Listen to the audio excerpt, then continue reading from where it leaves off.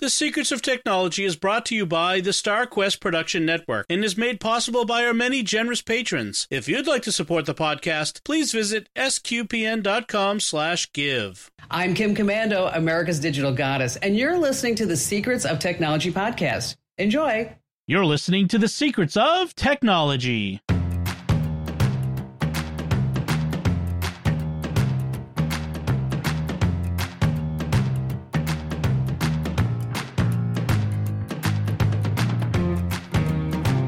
Hi, I'm Dom Bettinelli, and you're listening to The Secrets of Technology, where we discuss the technology news that's important to you from a uniquely Catholic point of view. And joining me today on the panel are Jack Barazini. Hey, Jack. Hey, Dom. And Thomas Sanaro. Hey, Thomas. Hey, Dom. So I wanted to start today's episode off right away with some listener feedback. We got some feedback on our recent discussion of NFTs, non-fungible tokens, that sort of thing. As we record this, there was a whole big thing about an NFT at the Oscars. It was in the gift bags that they get, the $200,000 gift bags that the presenters get, and all this other nonsense. It was typically Hollywood all about it. But this isn't what this email is about. Melanie wrote an email, not my Melanie, not my wife Melanie. She doesn't email me. But another Melanie wrote, "Thanks for the episode on NFTs. I understand them better now.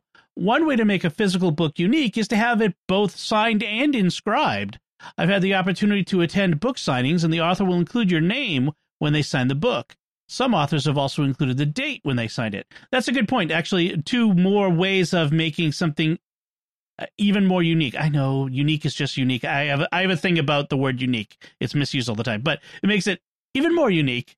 So that was a good point. Yes. So putting your name in it, putting your date in it, that sets it apart even further from all others that are just signed. Then she said, "You made good points about privacy when discussing employer apps on personal phones. One issue you didn't mention, but could be important to some people, is the space that the app takes up. On an older phone, I often ran out of space, and that made me consider what I really wanted to have on my phone."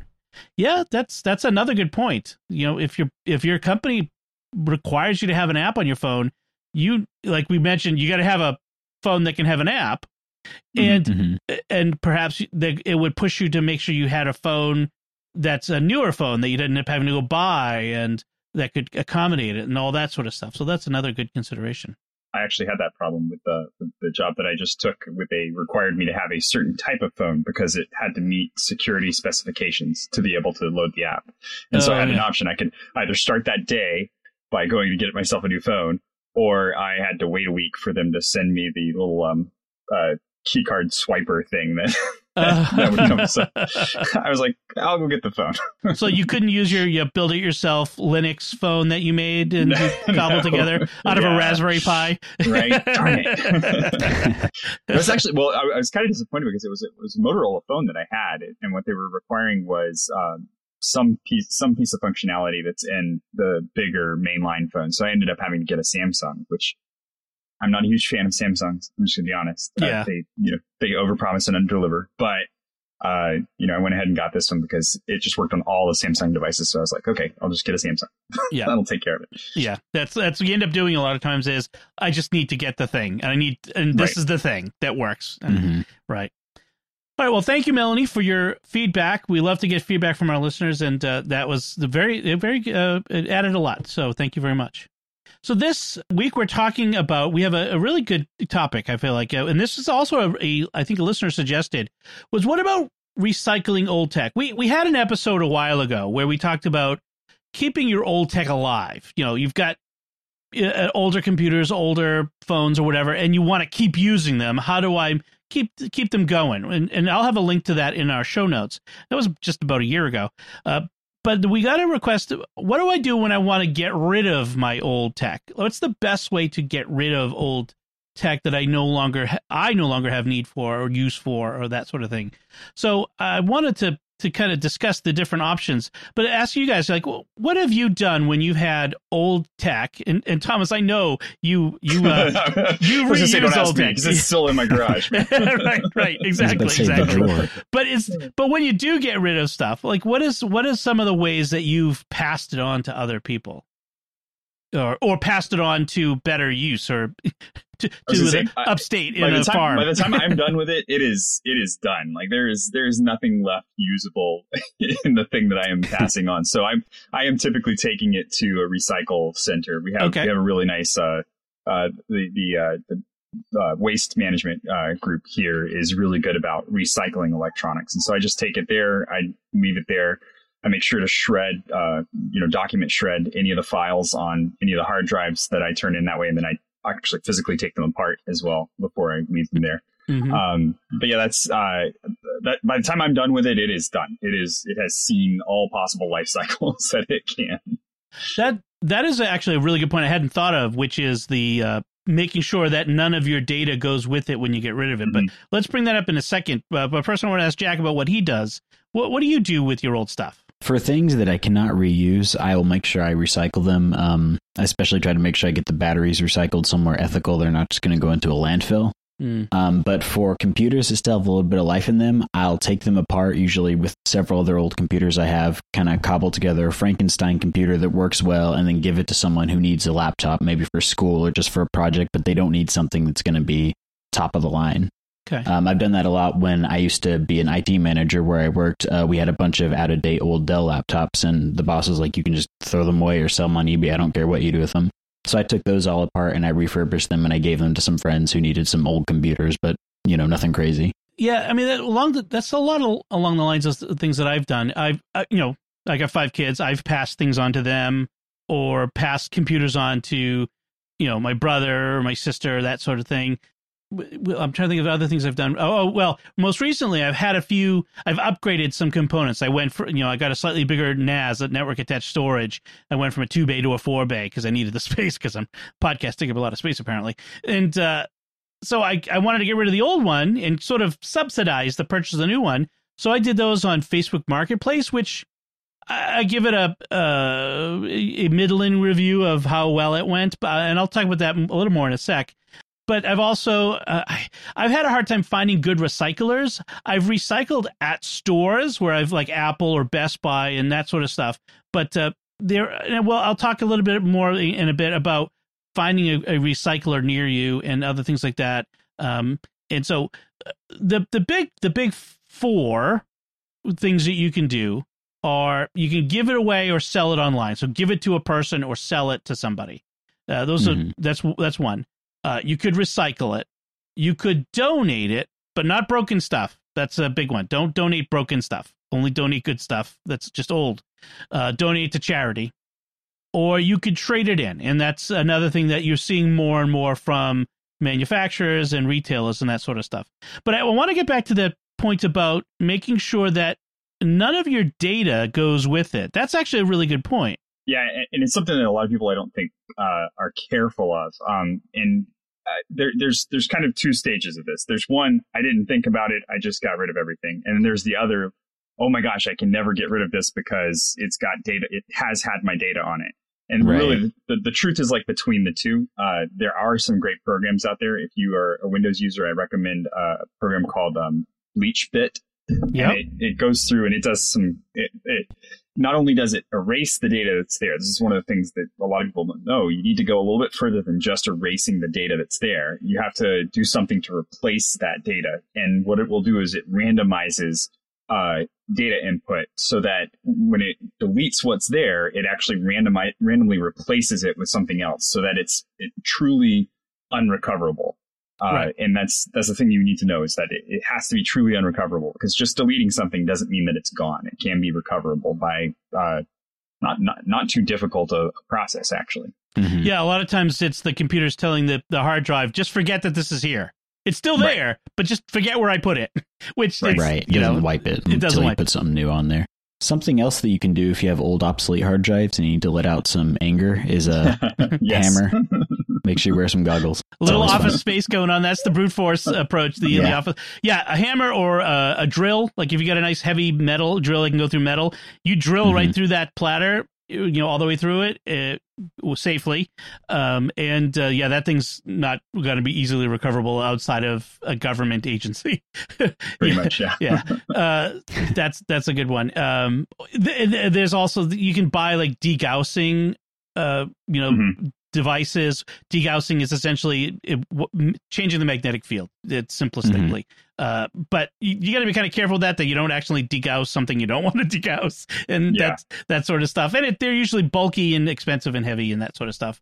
It's also good to remember if you do want to destroy old devices that have data on them, make sure you're not letting any sort of toxic chemicals spill out, because if you're messing with things that have batteries, or if you have like old CRTs, that's not really much of an issue anymore because most people don't have those, but those have dangerous elements in them, so you got to be careful if you're going to do that.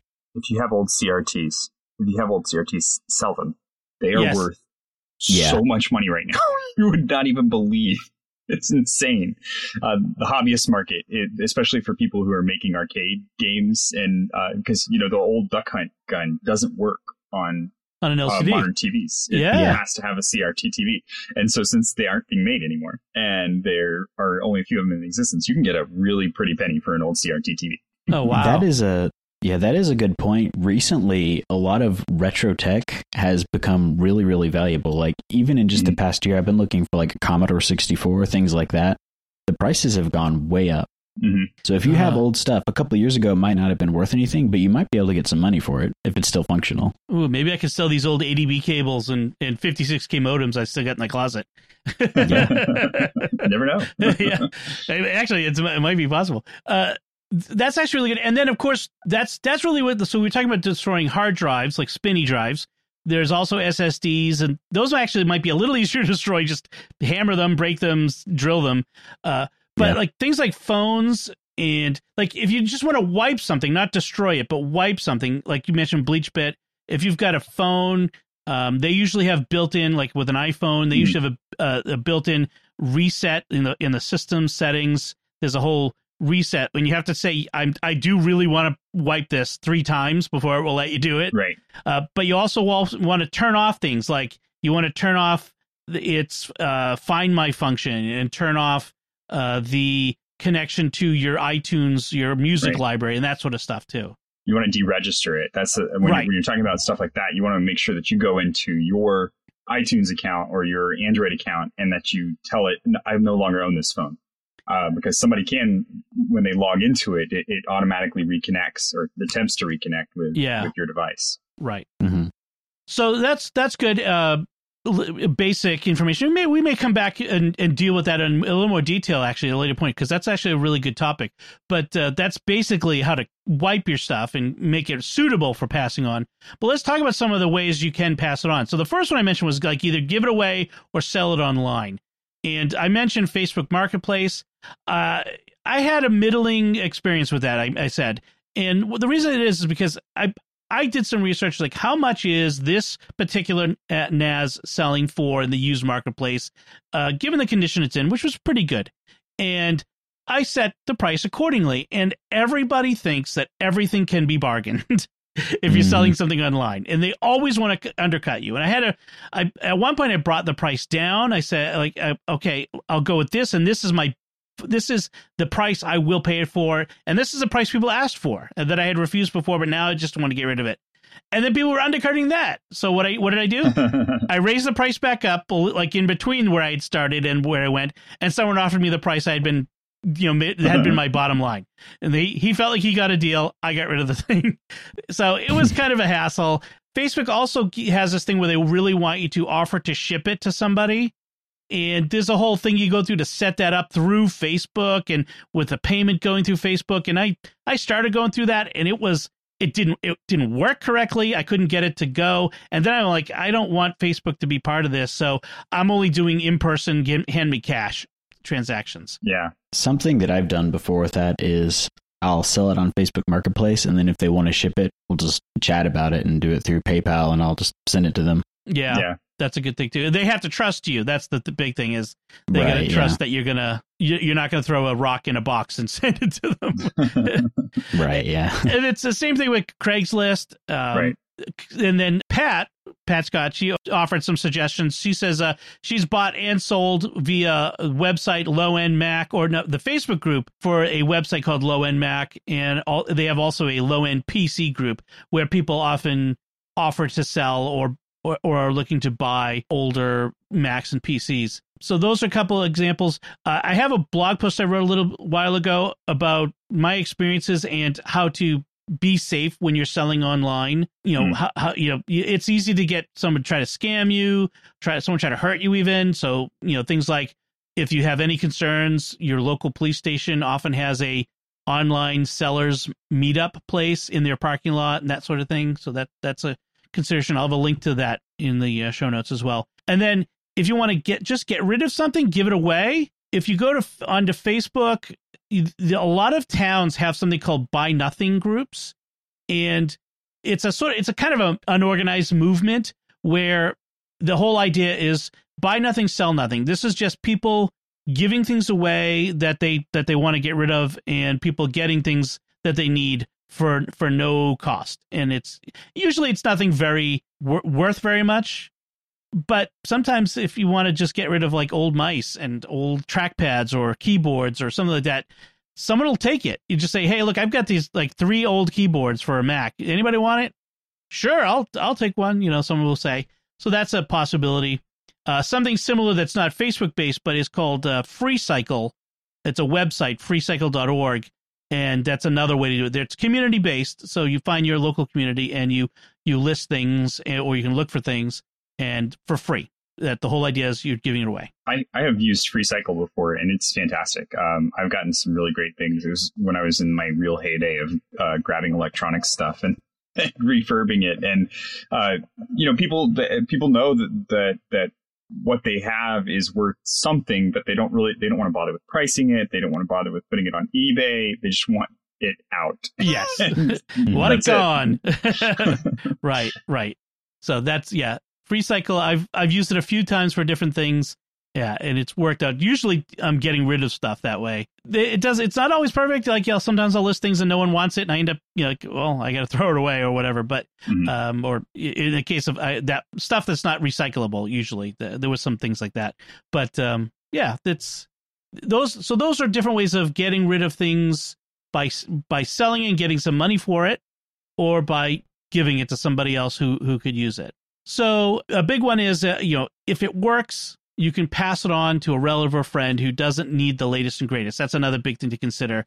Sometimes you might have an older relative or someone who's just not tech savvy, or a kid who just needs a basic phone to listen to audiobooks. That's what we have in my house. Is a big one. Yep. And an old iPhone 6 that I would never, it doesn't run the latest systems. I just give it to my son for his audiobooks, and it's on the Wi-Fi, and that's all there is. It doesn't have phone service or anything like that. That sort of stuff. I have a few of those floating around my house. Right, exactly.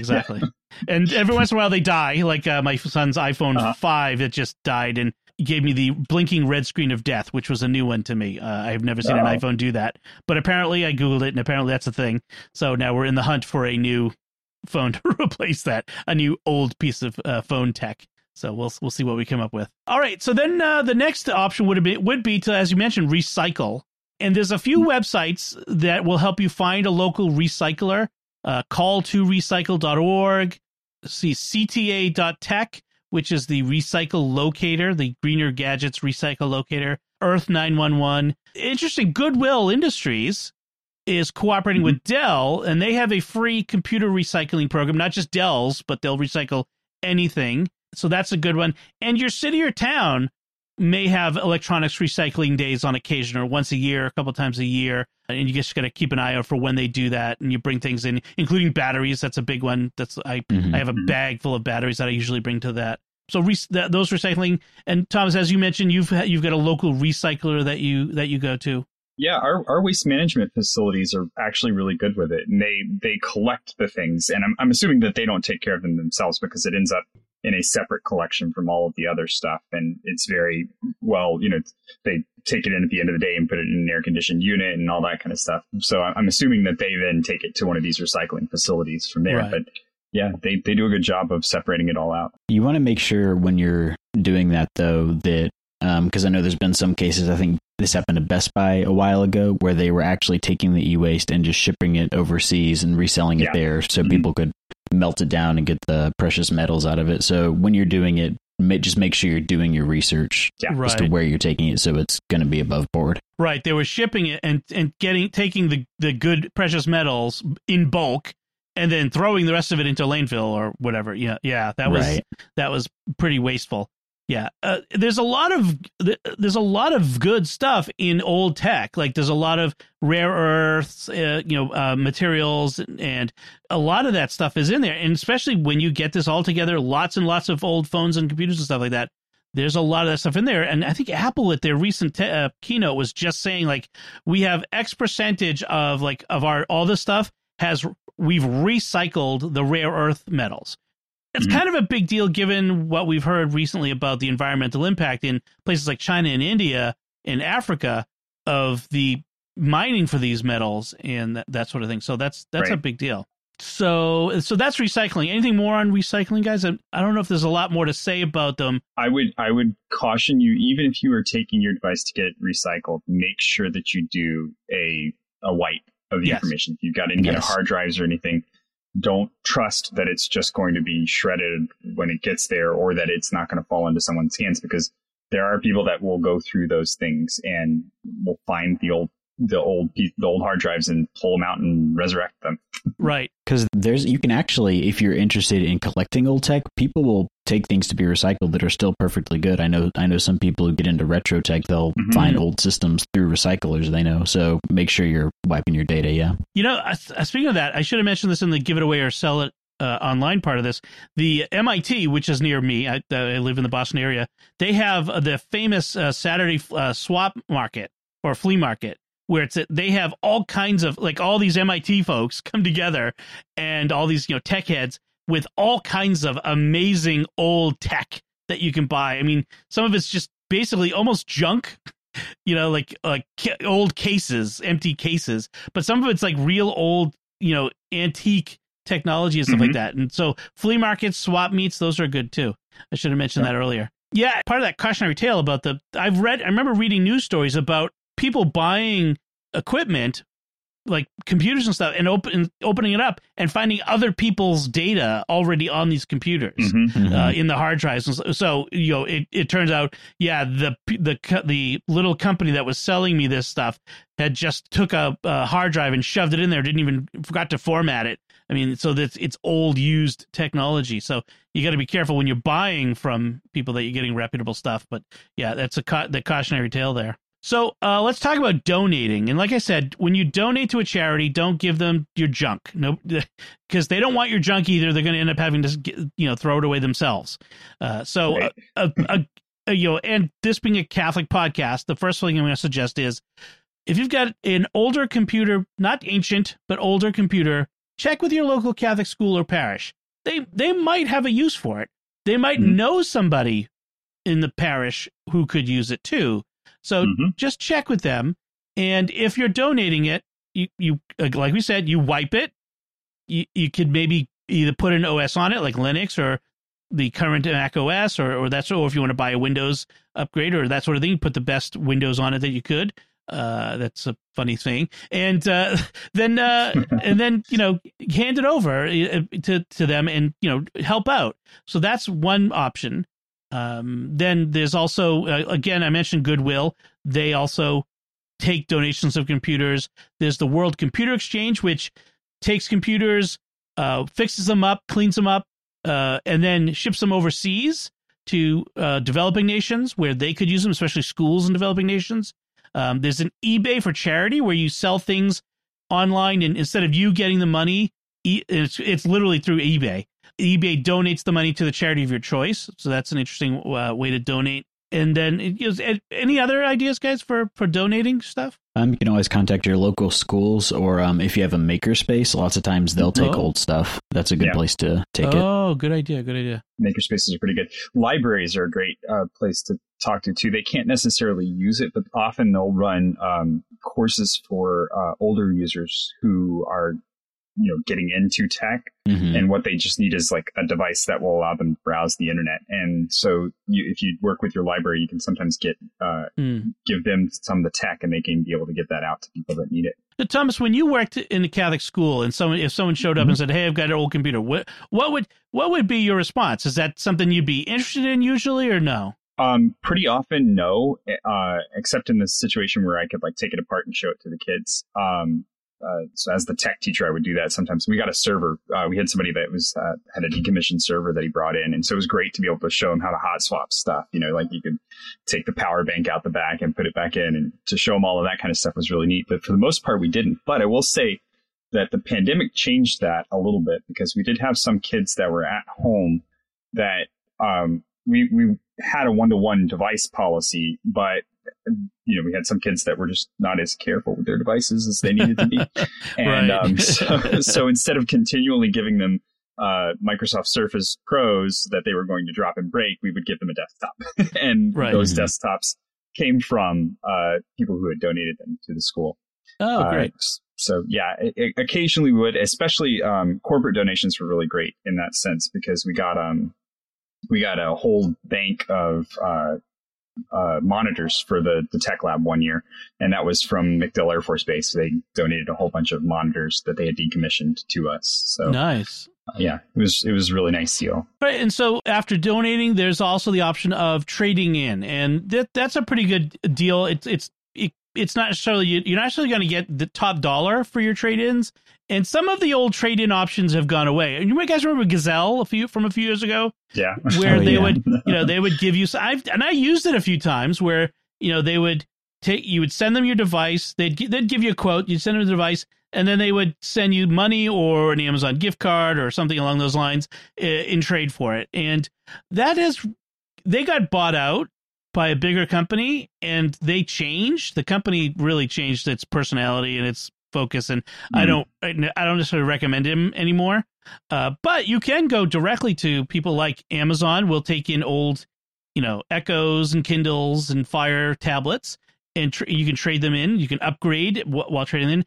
Apple does a pretty good trade-in program. They'll even take stuff that's old Macs that aren't even worth anything anymore, but they'll still take them in and recycle them for you. That's the other thing, is you don't necessarily have to get money for it. Yeah. They'll even take old Android phones. They have that option if you're getting an iPhone. Oh, right. If you're buying an iPhone, they'll gladly take your old Android phone out of commission. Well, and I think the thing to keep in mind there is that really, when it comes down to it, the recycling is about economies of scale, right? It's getting the precious metals out of a device is not worthwhile to do in an ecologically friendly way unless you can do it on a huge scale. So, right. A company like Apple, they can afford to take in those devices and strip all the stuff that they need out of them. Right. And they famously have those recycling robots that take the things apart for them. They're smart robots. Yeah. Yeah, that's true. And like we said, Best Buy has a recycling program. I think I might actually want to do some more research on whether they've improved their practices since that time you mentioned, Jack. Now that you mention it, you can also recycle ink and toner cartridges. You can either do that directly with a manufacturer like HP or whatever, or through like Office Depot or Staples. They also do recycling for those. They'll give you a little bit of money back toward other purchases there, that sort of thing.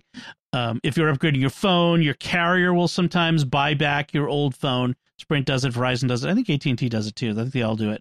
So that's another option. So I was looking at this Call to Recycle website. As you mentioned, I was like, I'm going to go check this out. Let's see. Yeah. And it looks like Home Depot does a lot. That works a lot with them, because that's what I'm seeing show up in my area, is a lot of Home Depot spots. And my waste management facility works with that. Oh, good. So that's where they end up sending their stuff off to get taken care of, which is cool. Oh, nice. That's good to know. Call to Recycle is looks like they primarily, and just my understanding of from their site, is batteries and cell phones. That's their two big things. And I'm going to guess that a lot of like Home Depot and Lowe's are going to be a lot of the batteries, especially for power tools, that sort of stuff. Yeah. But yeah, that's true. Yeah, actually, it's really good. I have to think. I've got some old power tool batteries I need to recycle, so that's good. I'm glad I found that site. All right. Anything else we want to say about getting rid of your old tech and responsibly in a way that is good for us, good for the environment, good for other people? What do you think? Anything? One important thing that people usually forget to do when they're recycling is separating the darks from the lights. You got to remember to do that. Yeah, that's right. Yeah. You do not want to end up with a pink phone. That's just that would be wrong. That's cheesy. That's teasing everyone. That's 100% teasing. Just so everybody's clear. Yes, we're just joking. We're just joking. All right. No, I think one more thing I would like to bring up is never think that something is so far gone that it can't be used by a savvy tech person, because I have resurrected many computers that just should not have been able to be resurrected. I've been told flat out by people that you're not going to be able to get past the security, and I'm like, okay, sure. That's an offer, not a dissuasion, right? Challenge. That's a challenge right there. And so, stuff's getting harder to do, but in some cases it's actually even better for the person that's doing it, because they're going to learn more about what their capabilities are and what the potential is for the devices that they're working on by doing that. Interesting. Yeah. I mean, heck, if someone came up and said, I've got an Apple II GS that, do you want it? I would be so on top of that. Like that. Right. Oh, yeah. I would like some of that old tech. I would grab it in a second. Before we move on to our next segment, I want to take a moment to thank our patrons who make it possible for us to create the secrets of technology, including Patrick M., Sabra L., Luke K., Julia K., and Martin R. Their generous donations at sqpn.com/give make it possible for us to continue the secrets of technology and all the shows at StarQuest. You can join them by visiting sqpn.com/give. So a little bit of a few headlines we want to talk about. Following up on our recent Apple-centric episode a couple weeks ago, Apple finally ended the longest beta period for a point release I've ever seen from them. iOS 14.5 is finally out. And the reason I say finally is because it adds a feature that I've wanted and everybody's wanted, which is you can now unlock your phone with Face ID while you're wearing a mask. And the way it does it is you have to. Great a year ago. I know we're just coming out, like even in Massachusetts, we're just about to end our mask mandate, but we'll have masks indoors for a little while longer. But the key is you have to have an Apple Watch, and if you have an Apple Watch paired with your phone, it will use your Apple Watch is unlocked, so you've verified, you've put in your code. It will use that verification, same that it uses for Apple Pay, to unlock your phone, to verify your phone and unlock it. I used it today. The biggest thing for me is I do the food shopping, and so I go to the grocery store, and I've got my shopping list app on my phone, and the phone's constantly like going to sleep, and it's like, and then type in my secure password, because you got to have a long secure password for your phone. It was just a pain. Now it's just a click. Oh, bliss to have it open up while I'm wearing my mask. That was great. And then the other big element in it is the new app tracking protocol, which Facebook has been so vocal about and claiming that it's going to destroy small business in America. Basically what it does is it requires all apps to specifically ask permission if they're going to try to track you outside of the app.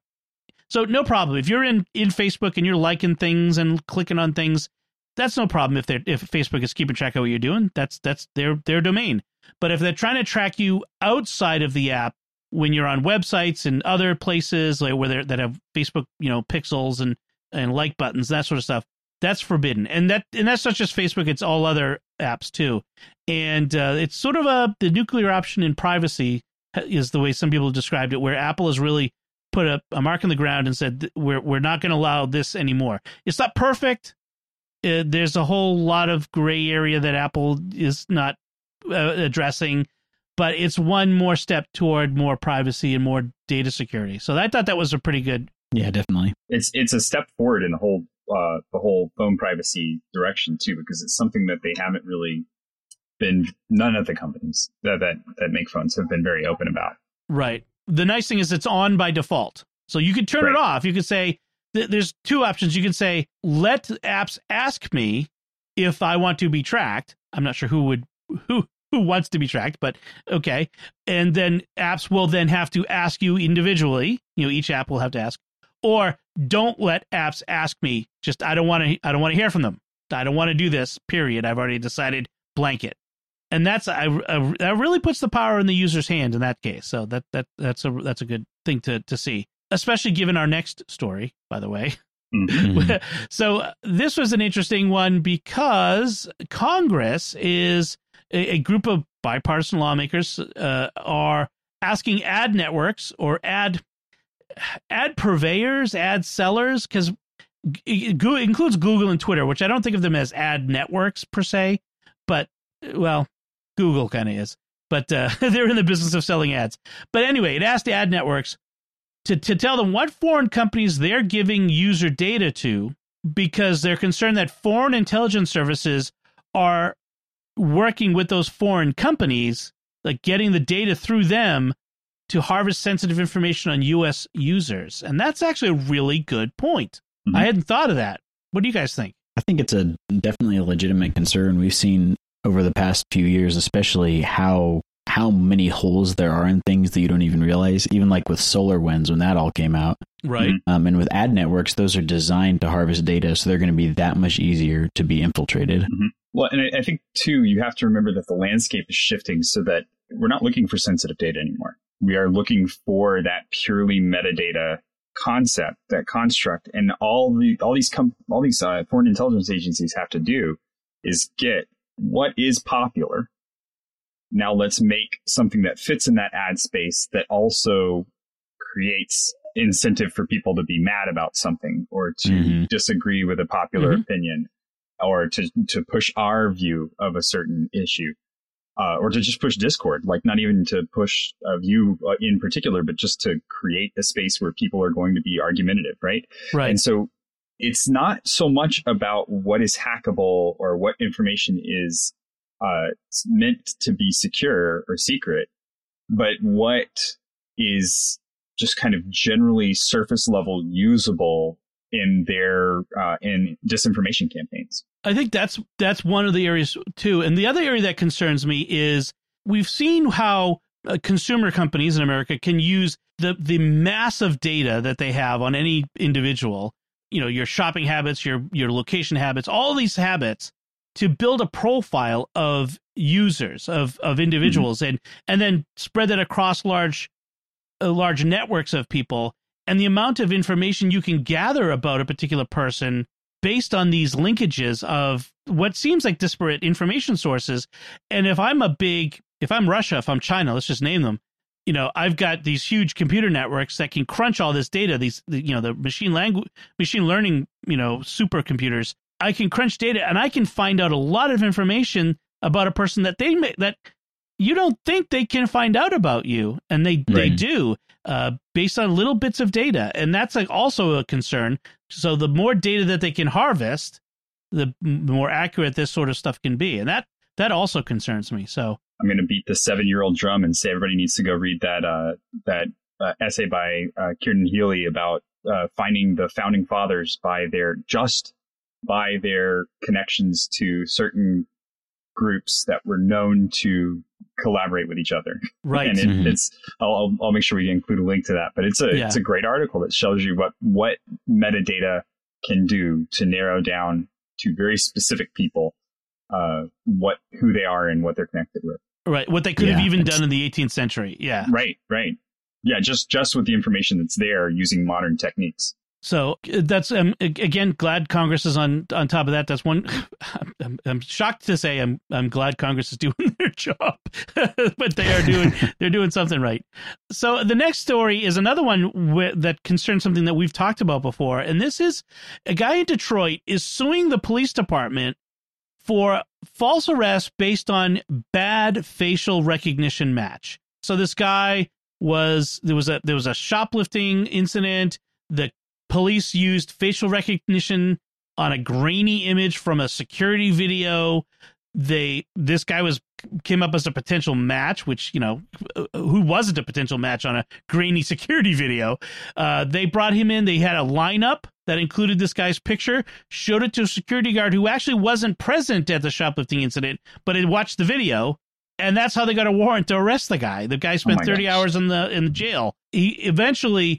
The prosecutor's office apologized. The police department apologized, but they're suing based on the fact that this facial recognition technology not only just doesn't work as well as TV and movies like make us think it works, but it's also because they've learned that it's biased against people of certain ethnic backgrounds, especially black people, and that's a huge problem. And that's just an issue of physics there. Like if less light reflects off of your skin, it's going to be harder for those cameras to collect that data. It's also the algorithms are written with certain biases, and this is something I've read a few reviews about how CV programs work, and they tend to rely on lowest common denominator, which we're talking about computing, so you want to make it fast, you want to make it accurate, you want to try and use the lowest possible boundary to it. But there are ways to program the algorithms to get around those issues. But then sometimes the computer just needs to be able to say, fault, can't do this. There's not enough information here for me to actually analyze. And that's the thing that is missing, is that these computers are trained to find an answer, not to say, nope, there's nothing here that I can really do with this. Right, exactly. That's not the outcome anybody. If I'm selling something to a police department, I don't want my software to be saying, well, I can't do anything with this more often than rarely. Right. Yeah, that's true. That's a good point. I think I saw recently that there's been a lot. I remember a while ago we talked about Clearview AI, and that's been coming up a lot recently in the news, and how much it's being abused, really. Mm-hmm. Yeah, there was an interesting anecdote, I think in the New York Times or the Wall Street Journal, talking about how Mark Zuckerberg, and I said Steve Jobs, Tim Cook encountered each other at some like bash for billionaires or something. They get together and plan how to take over the world. And they were at some event together, and Zuckerberg said to Tim Cook, like, hey, if you were in my shoes, how would you deal with this scandal concerning Cambridge Analytica and that sort of stuff? And Tim turns to him and says, delete all user data. Just delete it. Stop doing that. And like Zuckerberg was devastated because he's just not. That's not something he could even imagine doing. Is stop doing that sort of thing. And that's where we are with this sort of stuff. Is it's like they're addicted to it. These companies are addicted to the data. So a tool that they didn't have 10 years ago, they think it will destroy them if they can't have it now. And that's classic addiction language. I'm glad that they're being called to account on both of these cases, and we're getting somewhere on that. So the last headline I want to talk about is this MasterCard story. MasterCard, I don't usually want to talk about like mergers and corporate mergers and stuff. That's not really interesting. But the MasterCard has acquired this company, an identity verification company called Ekata. And I found it fascinating because what Ekata does is I had a good analogy for it, but they create basically an identity score. They verify someone's identity in real time online using something that's kind of like a credit score, except it's an identity score. Mm-hmm. And so it's a number that predicts the likelihood that the person is who they say they are. And this is a big deal for credit card companies because there's so much credit card fraud. I got hit with credit card fraud last month. I got thousands of dollars of charges on my credit card. And I think I know the company where my number got out, and that's why I've now switched to exclusively using privacy.com burner cards. I've talked about that as a pick of the week before. I don't get paid to say that. I just use the service. It's free. Check it out, privacy.com. But that's just a side point. But what Ekata does is it's kind of fascinating. It brings together all of this data and builds this profile in real time. So it's one of these things where it's the same sort of thing we were talking about as a concern of companies building profiles about us, but in another way, it kind of protects us, or is it really more just protecting MasterCard? And because we're already protected by the law, it's not protecting you more than it's right. That's why MasterCard's buying it, not you. That's true. I was just thinking that. Selling to you. Right. It's nice though. It's nice, but it's also dangerous because the bank that I bank with, they have done some things similar to this in the past, and we've been on a road trip, and we're homebodies. We don't go many places, so you go on a road trip and you pull in somewhere and you need gas. Yep. and you go to swipe your card and it gets denied. And you're like, why is my card being denied? Well, because you are outside of your normal boundary of things that you do. But I need gas. Right. It's like, it's me trying to use my own card. And now the company that controls my money is being too harsh in trying to protect me, right? Where now I can't get access. So we had to call the bank. We ended up calling the bank and saying, no, actually, we're on a road trip. This is what's going on. It's an unjustifiable charge. Please allow it to go through. Yeah, there are patterns that they look for. I remember hearing about, like, if people like who do like buy a pair of shoes and then get gas, that's like a pattern, that sort of thing. That's a very simplistic version of it. But I've done that where I've gone to buy something, I get denied or declined, and then my phone rings, it's my bank. That's actually a good case where it's like, hey, sir, we've detected this transaction. Is it fraudulent? No, I'm trying to get gas. Can I get gas, please? I'm trying to pay for my restaurant bill or whatever it is, and they're usually good about it. And that's why they always suggest if you're going on a trip, let us, give us a call. We'll make a flag that if we see I went back years ago when I would go, sometimes I have overseas trips. If I would go into Europe or something like that, I would say, okay, I'm going to Spain for World Youth Day for this time period. So transactions with my account in Spain during this time period are probably okay. And that works out better. But it is a hassle. And I think that's what this is designed to get to make it less of that, so that they're not having to deny as many things based on these more random things, but to kind of, if they can get a better idea that you are the person who's making this transaction, that helps. That does kind of help you, but this is really about protecting MasterCard. I think this is something that's interesting, but I feel like there's going to be biometric verification that we can do for payments that are going to outstrip the need for this. Like, I already use Apple Pay 90% of the time instead of even swiping a card at this point. Yes, I use Apple Pay everywhere I can, for precisely that reason, because the number can't be lifted. It's a one-time unique number that can never be used again, and I don't have to touch stuff with it too, which is another concern in this day and age. I agree. I think the biometric is a better way of doing that.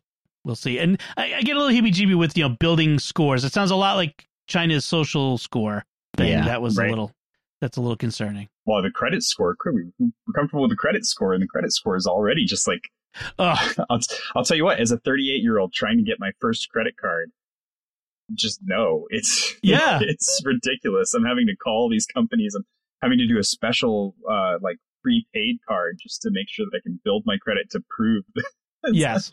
I haven't needed it my whole life, and now all of a sudden it's a problem. Yeah, it's hard to do.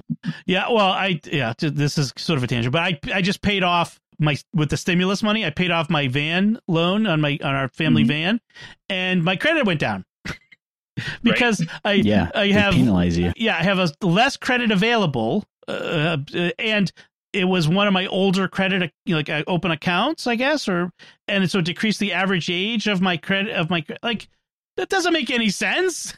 My credit's better. I don't have this payment every month. Yeah, the credit scores. Anyway, and having your credit score at your fingertips all the time is worse, frankly, because they're constantly telling me how it's going up and down, and I find myself going, oh, maybe I shouldn't be doing this no. Do I need to do this? Do I need to buy this thing now? Then I'm going to buy it. I'm not going to worry about how my credit score is reflected in it. Right. So yeah, that's the whole point of it. They want to keep you on that credit so they can collect the interest. So that's why it's set up the way it is. It's a total scam. It is a scam. Okay. So let's move on. My blood pressure's going up. I want to move on to something more fun, like picks of the week. So Jack, why don't you give me a nice fun pick of the week? All right. My pick of the week. Recently, I've been getting into this, kind of links back to our first topic, buying retro tech and refurbishing it. And there's this awesome company called iFlash, and they make these flash adapter cards for the old iPods, where it's a SATA adapter. So you take out the old hard drive, and then you can put in a micro SD card into the old iPod, and it works completely fine. I got an old iPod video off of eBay for a few bucks.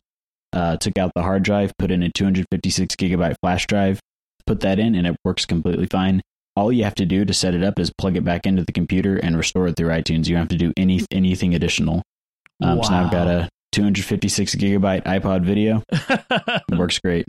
That is and awesome. It's extremely easy. Yeah. Okay. Now put Linux on it, and then I'll be impressed. I'm just kidding. Oh, that's the next step. Yeah. It can be done, man. It can be done. You can play Doom on it, That's too. more than enough space for Linux install. And these are not expensive. I mean, like there's I think the most expensive one of these I see on their website is like $40. That's pretty expensive. Yeah. No, they got a lot of options, and it's extremely easy to do. So if you're looking for a project to get into modding tech, it's actually a good place to start. Yeah. Hey, maybe I'll get my son to do it. He likes taking stuff apart. Although I'm not sure I want to encourage that, but maybe this would be a productive way of taking stuff apart. That'd be good. Awesome. That's a good one. Thomas, what's your pick this week? Okay, so my pick this week is since you guys keep talking up the Quest so much and the VR experience, I had to go with something that I've been toying around with. I haven't used it yet, so I have to be completely 100% honest. I haven't used it yet, but it's a program called Tabletop Simulator, and it's available on Steam. It's $20 if you buy just one copy, but if you get 4 copies, it's like a buy 4 get 1 free, or buy 3 get 1 free kind of thing. So if you have a group of friends that you want to play tabletop games with, each one of you has to have an install of this program on. But it is a tactile experience of playing a tabletop game virtually. And so you have a hand that moves things around. On just a computer front, it's fantastic. You can set up, I use it for Dungeons and Dragons. So you can set up a Dungeons and Dragons set on the board, and you can move the pieces around as you would need to. They even have some pre-included 3-dimensional dungeon tiles that you can put together to make your dungeon tile set. So it's really great. The best part about it, I think, is that you can actually enter the virtual reality just by default. The game is built so that you can go into like a first-person mode and then use all the same stuff that you would from your Quest and just move the objects around on the table. You can play chess, you can play checkers, you can play any kind of card game. They actually have downloads, so you can download extra games to play on the tabletop. Some of them are as cheap as like $3 or $4. Some of them range into the $10 to $12 range, but they're board games that someone has taken the time to sit down and put together. Like take the pictures of the different cards and put them together so that they work on the tabletop. And then my favorite feature, absolute favorite feature of this, there is a flip the table option. So you can just become incredibly enraged and flip the entire table. It throws all of the pieces all over the place. And then you just push Control-Z and it brings it all back to where it was right before you flip the table. So nice. No harm, no foul.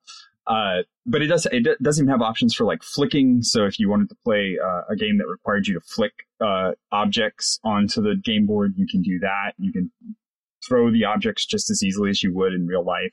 It's a really, really, it's older, so the graphics aren't super awesome, but it works really well.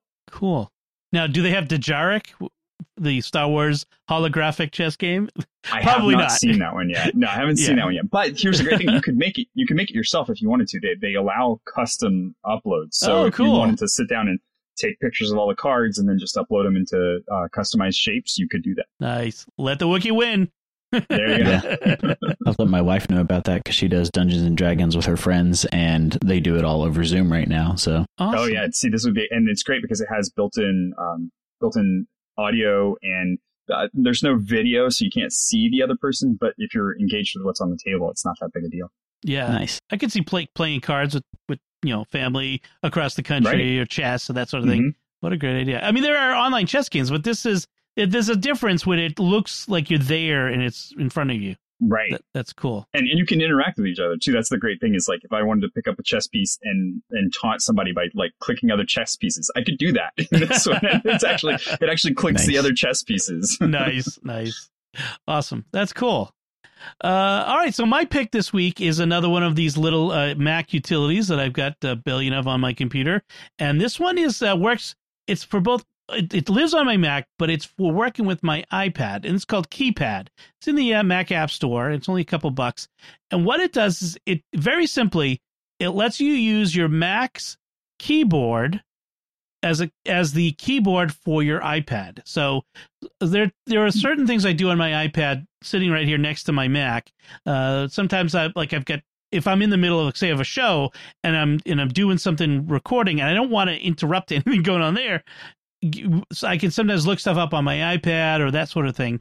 And so with a really quick key, it lives in the menu bar, and with a key combination, I think it's I got it memorized, so I don't do it all the time, but I think it's Command Option Control P. No, just Command. That's what it's Command Option P. It brings up a little bar, and then that connects to the iPad via Bluetooth, and so it's just like a Bluetooth keyboard. And then the little bar has buttons on it that I can use to manipulate with the iPad. So I can raise and lower the brightness, the volume. I can go home, all from this little thing on the screen of my iMac, which is really great. So it's very simple like that, and it's just a few bucks, and it works really well. So I would highly recommend it if you're looking for a way to kind of control an iPad remotely from your Mac without having to get another Bluetooth keyboard. That's it. That's my pick. So that should do it for us. If you have any feedback on our discussion or any questions, you want to respond to anything we said about recycling your old tech or anything like that, or if you have a question like Melanie did, or some feedback, you can let us know by commenting on the show at sqpn.com/technology or the SQPN Facebook page, which is facebook.com/StarQuestMedia, or send an email to technology@sqpn.com. And you can find links from our discussion and picks of the week in our show notes at sqpn.com. Make sure to follow The Secrets of Tech in Apple Podcasts, Google Podcasts, Spotify, Stitcher, TuneIn, your favorite podcast app, or on YouTube at the SQPN YouTube channel, where you should make sure to hit the bell to get notifications. Until next time, Thomas Cernerho, thank you for joining me and sharing the secrets of technology. It's been great. Jack Barzini, thank you as well. Thanks, Tom. And once again, I'm Dom Bettinelli. Thank you for listening to The Secrets of Technology on StarQuest.